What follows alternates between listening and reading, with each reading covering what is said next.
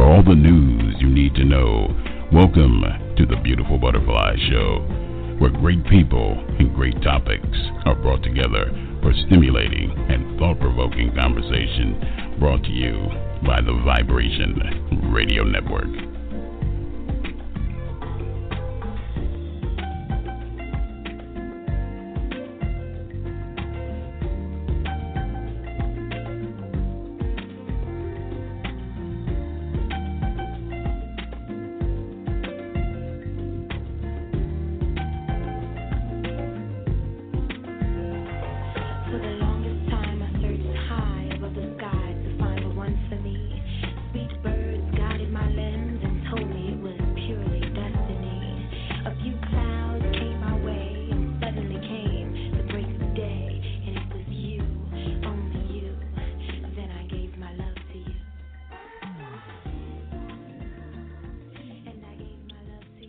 And welcome, everyone, to the Beautiful Butterfly Show. I'm your host, B.Fly. I want to say happy Tuesday to you guys. Hope that you had a fantastic weekend. Hope that this week is starting off on a great and productive note for you guys.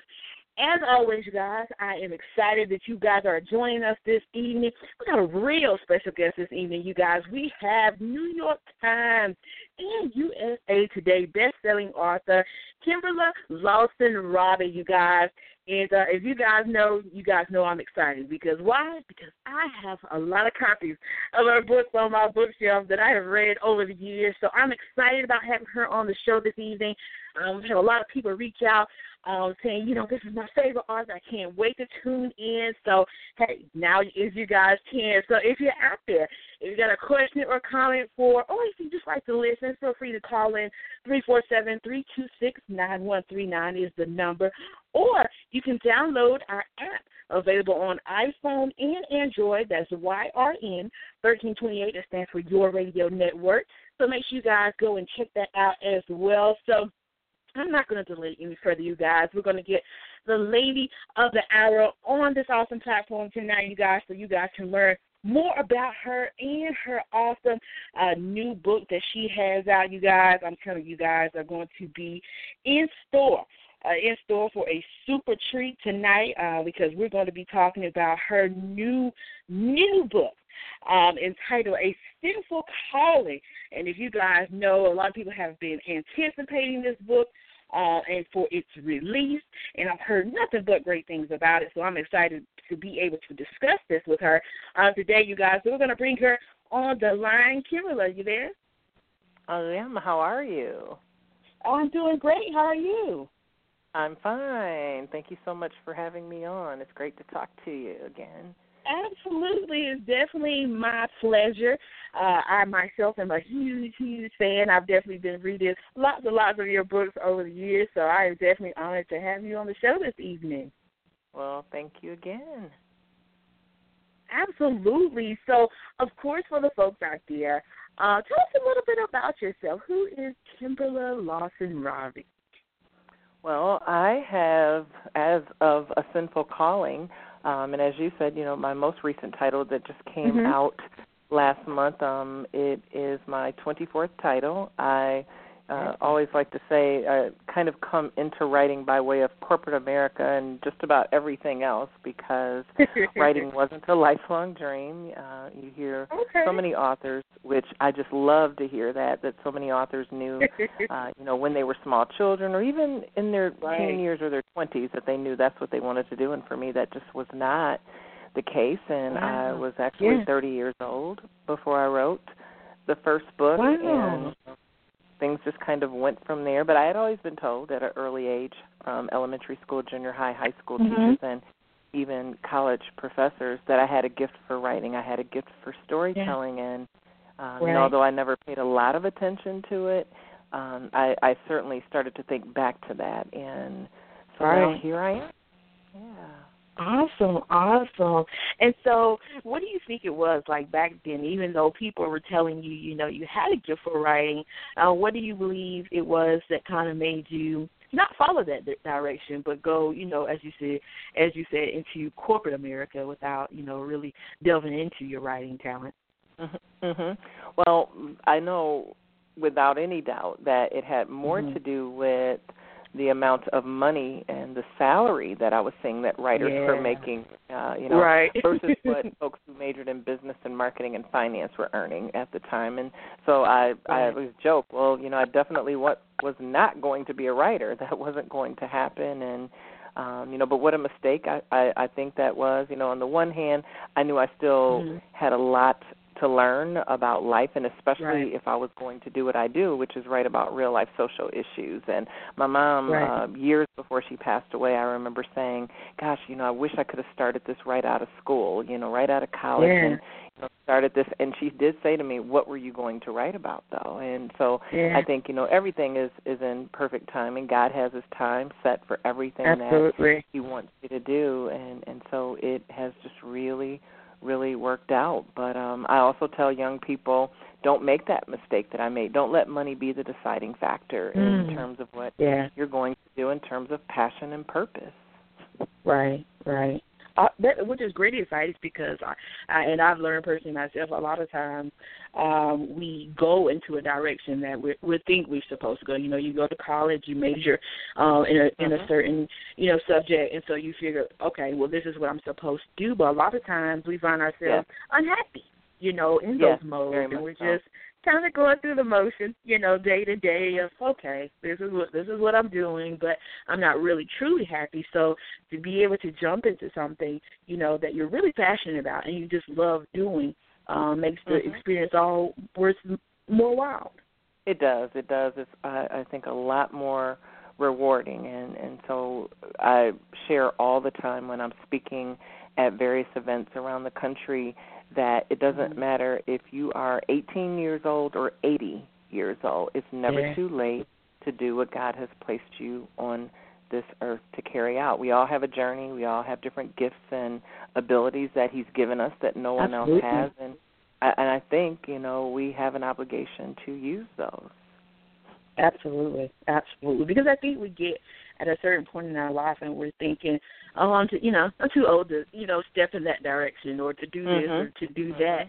And we kind of limit ourselves, from accomplishing a lot of things. So for you, jumping out there on stage at the age of 30, what was that like to jump out there and decide, okay, this is what I'm going to do? It was, I have to say, the decision, I think, I had kind of been thinking about making a change for a little while. I had found myself not happy, and I was always on what I call my next resume submitting campaign, trying to find the next job. Or if I was already at a company, trying to move up the career ladder, the corporate ladder, trying to get a promotion. And so there was always this void that I felt, and I always knew that something was missing.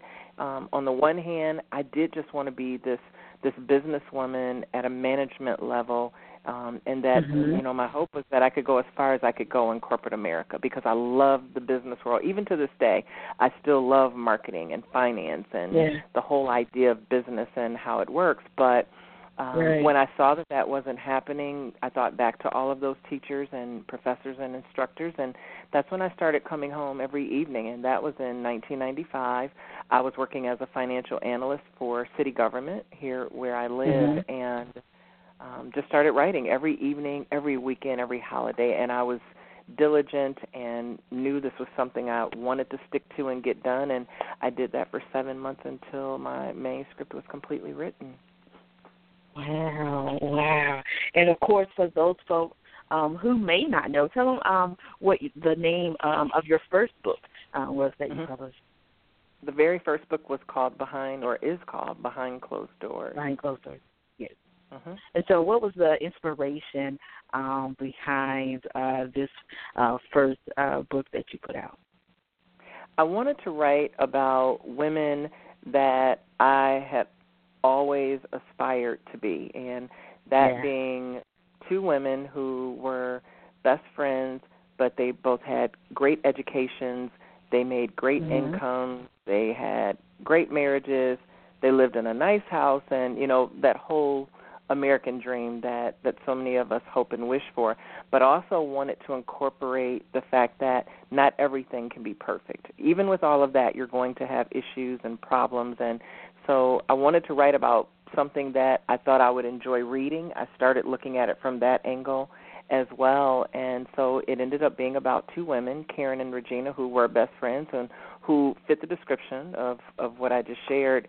And they looked great on the outside, but behind closed doors, their lives were really falling completely apart in terms of what was going on with their marriages. And so it shows how they go through this process, all of the struggles and all the obstacles, all of the pain and the hurt, and they stick together, however, as women and as best friends to put their lives back into perspective. Absolutely, absolutely. And what do you believe it is? Because I found that with your book, you are able to, I believe, grab every emotion it seems possible that your character would be going through. So how have you been able to do that over the years, to be able to capture the full essence? Because one of the things for me, as an avid reader, I love when an author is able to grasp me, bring me into a character, and you're kind of feeling like you're sitting next to the character or you're in the room while things are going on. For you, how have you worked and constructed that over the years to make, your books come to life, so to speak? The first thing that I believe, anyway, that has allowed me to write a real story with characters who feel very real, even though I'm writing about them in a fictional format, and that being that when I start out, before I ever create the characters or the storyline, I decide what social issue or issues that I'm going to center the story on. So once I have that in place, then I don't write anything down at first about my characters, who they are. I start picturing them and creating them mentally, because for me they have to become real as you and me and the people that I see every day. And I see them, I know what they look like, I know what their problems are, I know what they've been through in childhood, I know what their careers are like, I know if they're struggling in one area of their life or another. I know if their parents are deceased, if they're alive, are they estranged, and so the list just goes on. And then from there, I do start to write down who they are, and I decide what their names are. And it can take me hours just to fully find the name that fits that character that I have created over days and days and weeks in my mind. And so from there, I write a 3-page synopsis, usually 2 to 3 pages. And then from there, I outline that first 15 to 20 chapters. It might be 1 page, 1.5, 2 pages, but I'll do that. And then I go back and I look at the synopsis for, say, chapter 1, and I write it. And I keep doing that. And the characters really take on a life of their own, the way that you hear so many times. That is very true, because many times they go in a direction that I have not planned on. I may have written that chapter 10 will be this, this, and this, but by the time I've gotten to 6 or 7, they are moving in the direction spontaneously the way that they need to go, and then I just continue from there to the finish. Wow, absolutely amazing. And so, of course, with your book as well, I found that through the book, you also, with the characters going through the various things that they may be experiencing, you also find a way to show, the purpose of kind of going through things. I think sometimes in life, things happen in our lives and we're thinking, like, God, why is this, why is this taking place? And we're not really fully understanding at the particular time of why things are, happening to us. But in your books, you kind of, even though people are going through things, you kind of tie it up to where people are able to have those moments where they see, why they went through, what they went through. And so what made you want to, put that in your book instead of just, you can create a character where things go on and then there's no resolve, but what made you want to put that in there where people can see, there's hope, after all the chaos? Right. Well, I think because just for me personally and what my hope is for me and for every other human being alive is that no matter how hard things become in our lives, no matter how tough, a situation might be, whether we're going through an illness or a loss of a loved one, or it could be a financial situation, whatever it might be, that there is always hope and that there's always going to be a solution, and that this too shall pass. No matter what you're going through, it's going to pass, and that you should always remember that no matter how bad you believe your situation is, there's somebody next to you that would be glad to trade places because theirs is so much worse off. And so that's part of my reason. And then the other is to really show that if we also make bad choices and we continue to do that and we don't treat people the way we want to be treated, that we're going to have to pay the consequence, that we will reap what we sow. But if we do the right thing, then we're rewarded in a positive way for that as well. Absolutely. And what I want to do is I want to take just a quick break, and we're going to come back. And I know folks are wondering how the concept for the Reverend Curtis Black series came about. So we're going to talk about that, you guys, right here and more when we come back from this break, right here on the Beautiful Butterfly Show. Check out the creative work of the author, Trent Williams, of www.taylorkennedymedia.com. Chapter of the Delta gives us a peek at his life-changing events.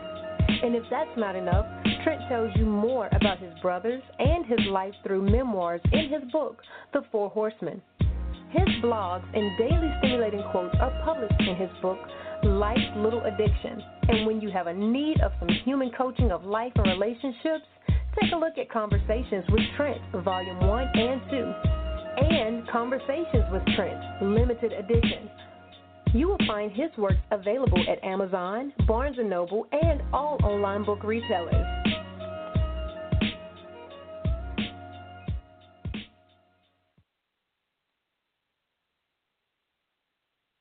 And welcome back, everyone, to the Beautiful Butterfly Show. We're joined this evening, you guys, by author Kimberla Lawson, Roby, you guys. And, Kimberla, I wanted to ask you, when it comes to, of course, one of the dynamic series that you are definitely known for, the Reverend Curtis Black series, and I'm sure everywhere you go, people are wondering, how did you come up with the concept for Curtis Black? How did you start that process of creating the character, Reverend Curtis Black? Well, you can imagine that I get that question a lot. Yes. And I think it is. Yeah, because it is hard to, maybe not so much hard to believe, but just hard to imagine that this goes on as much as it does and that it's so prevalent. But when I had written my first two books, I, again, written about real-life social issues, I said to my husband, I want to continue that, but I really want this third book, and whatever that topic will be, I want it to be something that every single person from every walk of life will know about. It won't matter about their racial background, their social status, whatever it might be, they will either have experienced it or they'll know. And so he actually was the person who said, what about all of the issues that sometimes go on in churches? And that got me thinking, because that crosses all denominational lines. There's no religious denomination left out of church corruption and scandal and all of the hush-hush situations and the rumors and everything that goes on when we're talking about that particular subject. And so Curtis is a mixture of many men that I have either known personally or either I have heard about throughout the years. And there's still, as I travel around the country and still writing this series, I still get the personal stories, and people will still tell me about something going on right in their city today. And so Casting the First Stone, the first book in the series, came out in 2000, and we're talking 16 years later. And if anything, it's gotten worse. And I think that's probably the most heartbreaking part of all. Absolutely. And I think it's when people have the opportunity to read the book, I think your first initial response is shock, because, like you said, to think that there are people like this, in the world, and these type of things do take place in church, but we don't often hear about it. It's kind of swept under the rug, so to speak. So at any time, did you ever get any flack from people, who are in church about how the character is displayed? I did not, and I hadn't thought so much about it or even considered that when I was writing the book, but by the time the book was published and I was traveling on tour that year, it did. For at least a little bit, it crossed my mind what's going to happen if, let's just say, a pastor or wife or somebody comes out to an event. Because sometimes I'll read. I always speak at the event, and I do a Q&A session, and so you're just hoping, gosh, I don't get that kind of a question, or you have to deal with that kind of a confrontation. And that never happened. Interestingly enough, it never happened. But what I do believe are two things. The first thing is that if somebody is exactly like Curtis Black, I don't think they're going to confront me publicly, because if somebody's going to confront me, there's likely a reason for that. So I think that's part of it. And then the second thing is that I have had pastors and pastors' wives really come out and support me and invite me into their churches to speak to their women's ministries or to have book signing events, because they agree that men who are misleading innocent people, those who are saying they've been called by God to preach and they're not, and they're doing worse than people who don't even call themselves Christians, people who don't even love and respect and honor God or attend church on Sunday, are sometimes better people than certain church people, but they just believe that it's time that we do talk about that. And the other thing is that I think as members and as Christians of congregations, we have to hold ministers and pastors accountable for their actions. They're not perfect. Neither are we, but I think if you're saying that you have been called, you ought to hold yourself to a little bit of a higher standard, and I think we need to hold that person to a higher standard as well.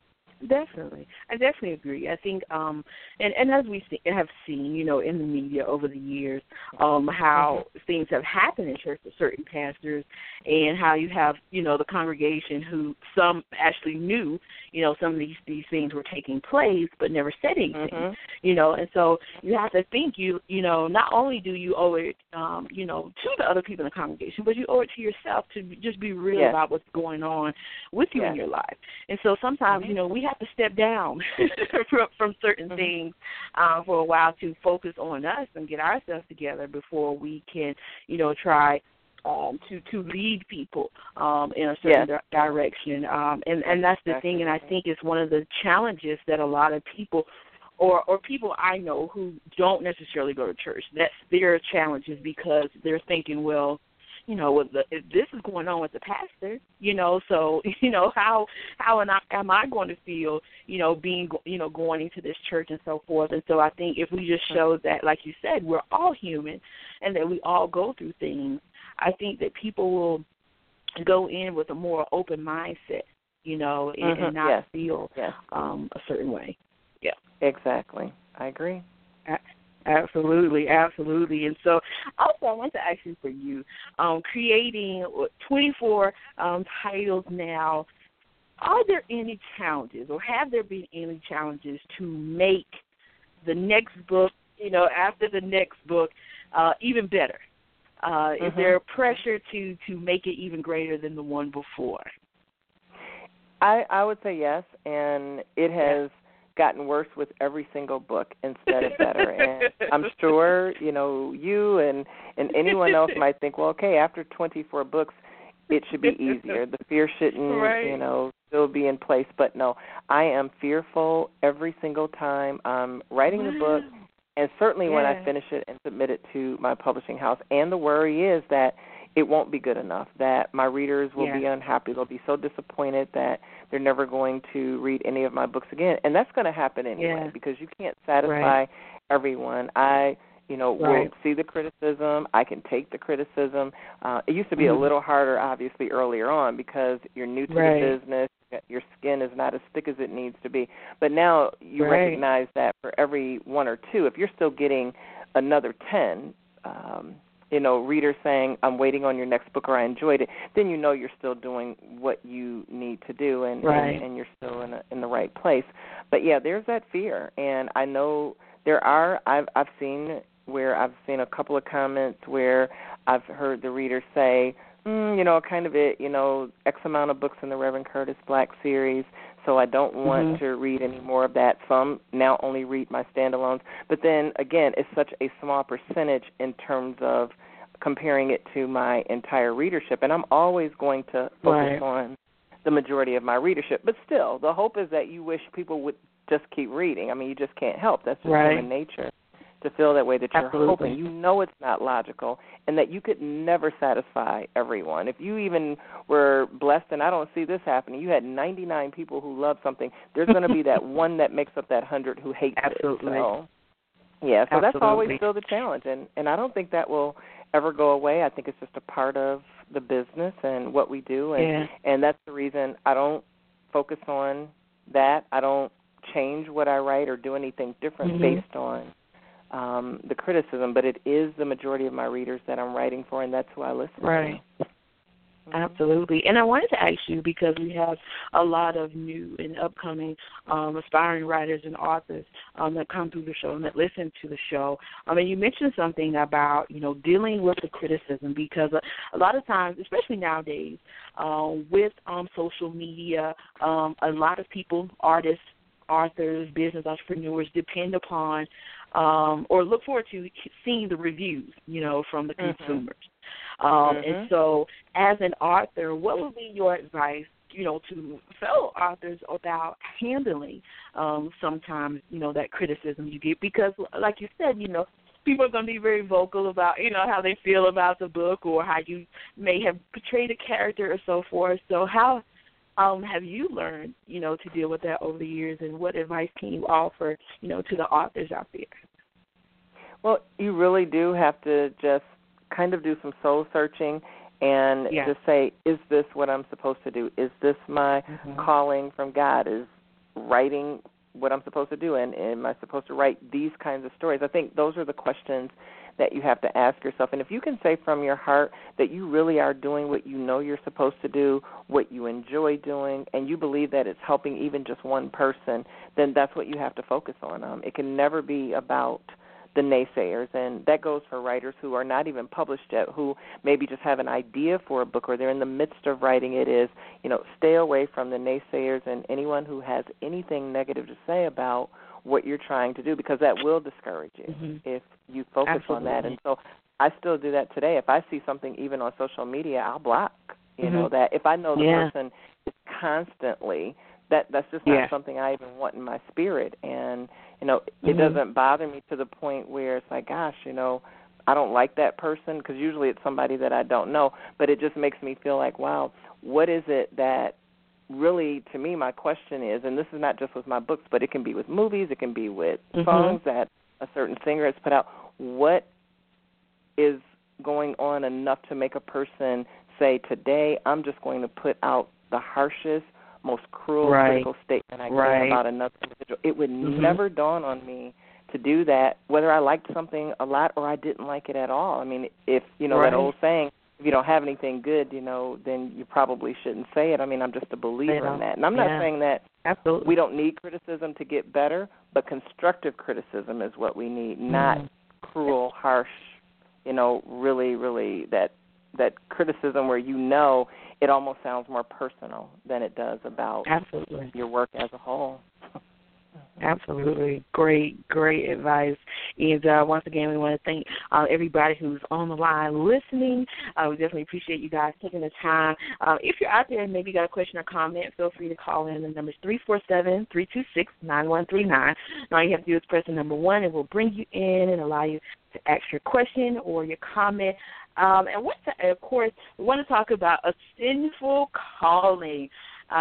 This book, a lot of people were definitely anticipating. I saw bukus of people pre-ordering. They were just really excited about the release of this book that happened June 21st.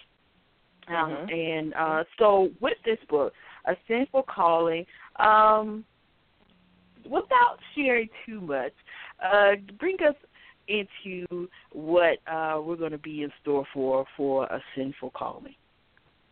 Well, A Sinful Calling is a continuation of the series, of course, but it actually delves into the lives of the two eldest siblings and the two eldest children of Reverend Curtis Black. Dylan, who just came on the scene within the last 3 years, no one knew about him because he was a child that Curtis denied very early on. He had a relationship with a woman who was a stripper. By the time he learned that she was pregnant and she was having this baby, he had already fallen in love with Tanya, who ended up being his first wife. He had been called into the ministry. He knew he wanted to become a pastor of a church, and he didn't see where Dylan could be a part of that was totally going to ruin the plans that he had for his life and his future. So fast forwarding to now, Dylan, of course, knows who his father is. He has come to town over the last 3 years and wanted to really take his rightful place as the firstborn child. He wants Curtis's love and affection. He wants to be accepted, and he really feels as though the other children have had their time, and so they should sort of basically move out of the way so that he can have his time with his dad.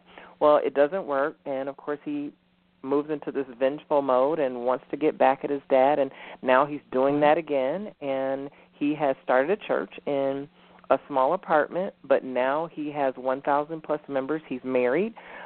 Interestingly enough, he's married to the woman who used to be his dad's chief financial officer, who embezzled money from him and did prison time for. And then now Alicia, of all people, his sister, is his most favorite family member. They become very close because Alicia is now estranged from her dad and the rest of her family for the first time. She's married Levi, the former drug dealer, and life is great for them, but she's struggling with the guilt of the death of her first husband, which is really indirectly a result of her having an affair on Philip, not just once but twice with the same person. Wow. And so with this book, one of the things that I enjoyed about not only this book, but the book beforehand, the relationship with Curtis and Dylan is one that can be very challenging, and is one that is very relative to how unfortunately some people's relationship with their children are now, where you know people have had children maybe outside of a marriage or outside of a relationship, and they've had nothing to do with them until they later on in life.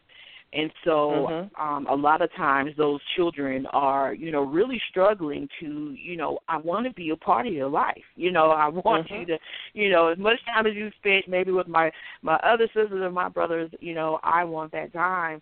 And so I believe that is a struggle that a lot of parents and some children and even adults are dealing with nowadays. Exactly. Yeah. Absolutely. And so with this book, and the whole setup and the whole synopsis, was this, do you believe, a lot of people ask, are they going to hear more about, are there going to be more pieces to this story? I know you just put this one out, and I'm pretty sure people are always anticipating when the next one's coming out when you just finished the next one. So, will there be another one in store for the folks?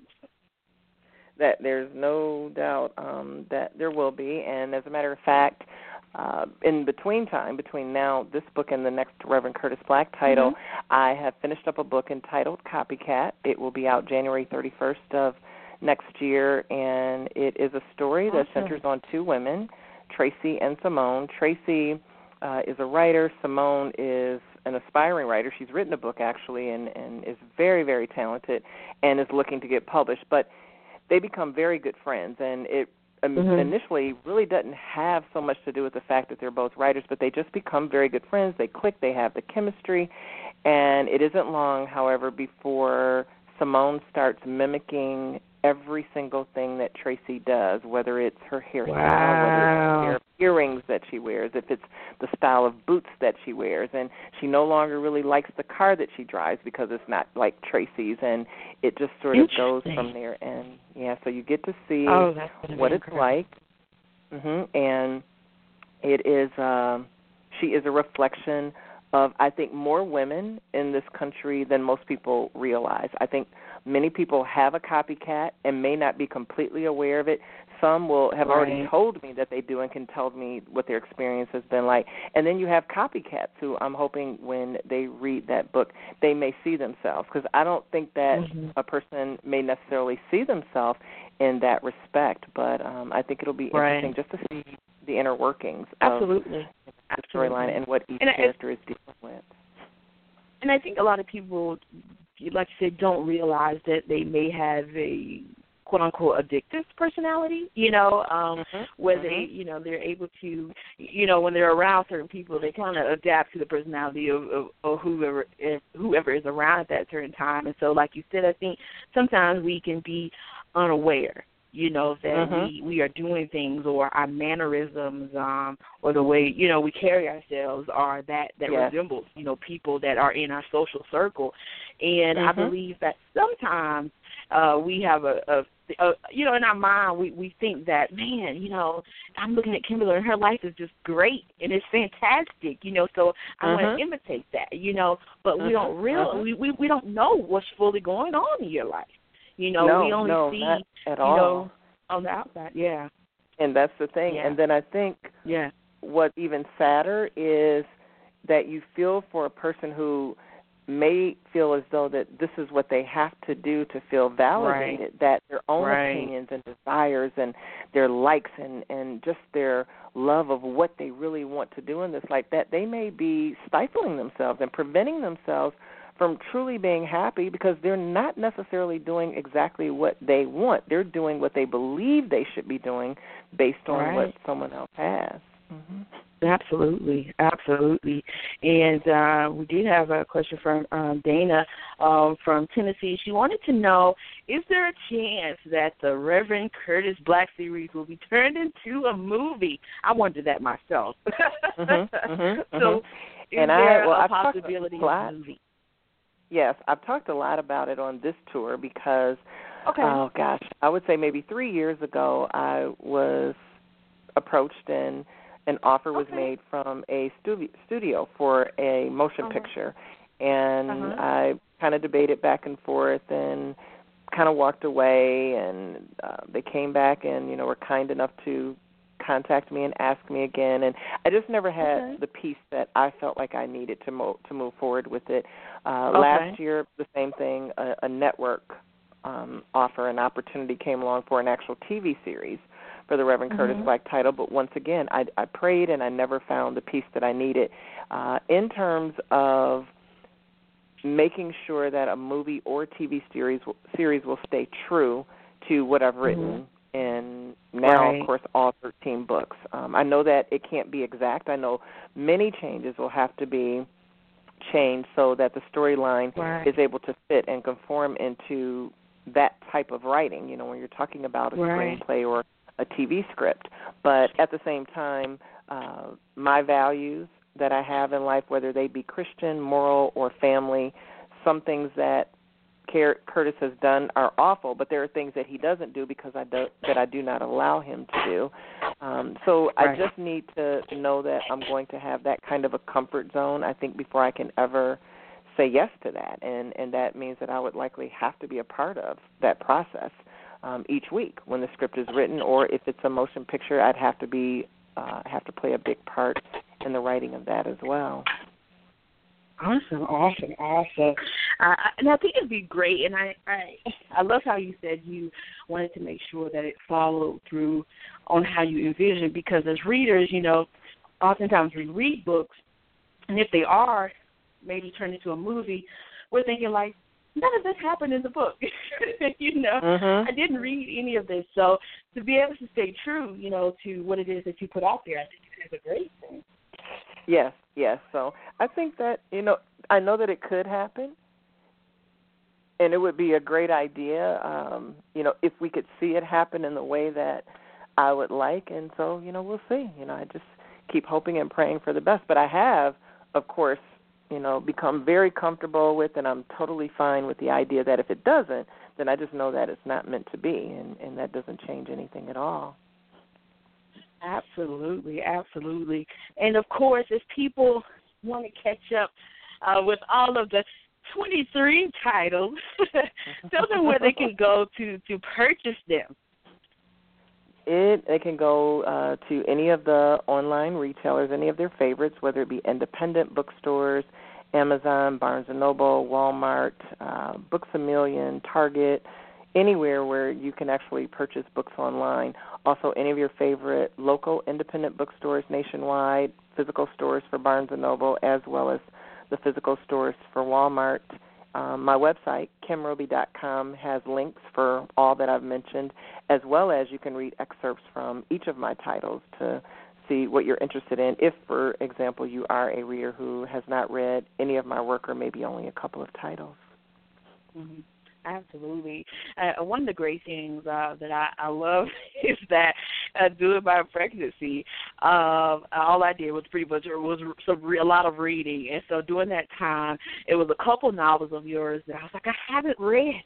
So I went actually to my local library, and they had the copies there, and I remember checking out 6 books at a time. And the librarian said, wow, you must really love this. You must really love this author. And I said, I do. I said, but I'm behind, so I'm trying to catch up. But it is. It's all of the books, one after another. It just makes you want to continue reading more and more and more of the different stories that happen and that take place. Because a lot of times, some of the things that take place in the book, are very relative to what's happening with people day to day. We just don't hear about it. Yes. And so it gives us a way of seeing things that take place through other people's eyes and learning how to heal and grow through it all. So I definitely just want to commend you on just putting out books that definitely touch the soul, that definitely inspire us to keep on reading and to keep on, wanting to do better. Absolutely. Thank you so much for that. I really appreciate it. And that's my hope, is that these issues will help somebody. My prayer is it can help at least one person, hopefully many. And when I received the email messages from readers saying that they could relate to the storyline, or that what happened to the character happened to them, and maybe that's why they're not going to make a bad decision that the character made, then you feel like your work has not been in vain, and that it is well worth continuing to do what you're doing. Absolutely, absolutely. And so, of course, at the end of the day, when people purchase your book, what is your ultimate goal when it comes to writing and putting out books? What is Kimberla's ultimate goal? My ultimate goal with my writing, and that's with every single book and any that I may be blessed to go on and write in the future, is that readers will read it as a story, as fiction, that it will be entertaining, but that there will always be at least some message that rings through by the time they're turning the very last page. And either it will help them or a family member or a friend or someone, that they know in their lives. So that's my hope. Absolutely, absolutely wonderful. And I definitely want to thank you for coming on this evening. I've truly enjoyed having you on the show. I thank you for taking the time to come on here and share with the listeners and myself. Thank you for having me. I appreciate the opportunity, and I've certainly enjoyed my time with you, so thank you again. Absolutely. And for the folks out there who may want to connect with you as far as social media, they want to know when you're going to be doing those book signings in their cities, how can they connect with you? They can actually go to my website, kimroby.com, and we continually put out any events that I have. I've actually just finished up my release tour for A Sinful Calling, but I will, of course, have a couple of other events tentatively in the fall, and definitely as we move into January, February, and March when Copycat is released. Absolutely, absolutely. We definitely will be looking forward to that, and I hope that you'll definitely come back and visit with us again over here on the Beautiful Butterfly Show. Well, thank you. If you'll have me, I would love to, so thank you. Absolutely, and I hope you have a great rest of your evening, and we'll be talking with you again soon. Okay, take care now. Bye-bye. All right, bye-bye. All right, you guys, that was Arthur, Kimberla, Lawson, Roby. You guys make sure you go and purchase and check out her new release, guys. I'm telling you, you're going to be in store for a treat. A Sinful Calling, available at all book retailers. I'm telling you guys, I've seen it at Barnes & Noble, Walmart, you name it, you can get it. So if you're one of those who, you like to put it on your Kindle and so forth, you can do that too. Just go and purchase the books. They are definitely awesome, definitely amazing, truly, truly inspiring books. And so we want to thank everybody so much for tuning in. To those of you on the phone lines who call from various cities, I appreciate you taking the time to tune in to the show tonight. I definitely appreciate you guys, and I hope that you'll join us again. We'll be back on Thursday, same time, 6:30 p.m. Eastern Standard Time, right here on the Beautiful Butterfly Show. Let me know what you thought about the show today. You can email us at thebflyshow@gmail.com, or you can connect with me on Twitter at Butterfly Show or on Facebook, Bianca Fly. I would love to hear from you guys. Once again, thank you to Kimberla, Lawson, Roby, for coming on the show tonight. Spectacular author. I'm definitely looking forward to what she's going to have in store for us coming soon. Make sure you guys go and purchase A Sin for Calling. It is an incredible book. So with that said, you guys, we are going to get ready to get out of here. Thank you guys so much for tuning in, and I hope you have a great, great, great rest of your weekend.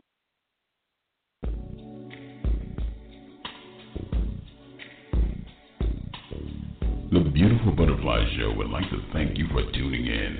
Please be sure to follow us on Instagram. That's at Instagram.com/The Beautiful Butterfly Show. Also on Facebook.com/The Beautiful Butterfly Show. And last but certainly not least, you can also catch up with us on Twitter.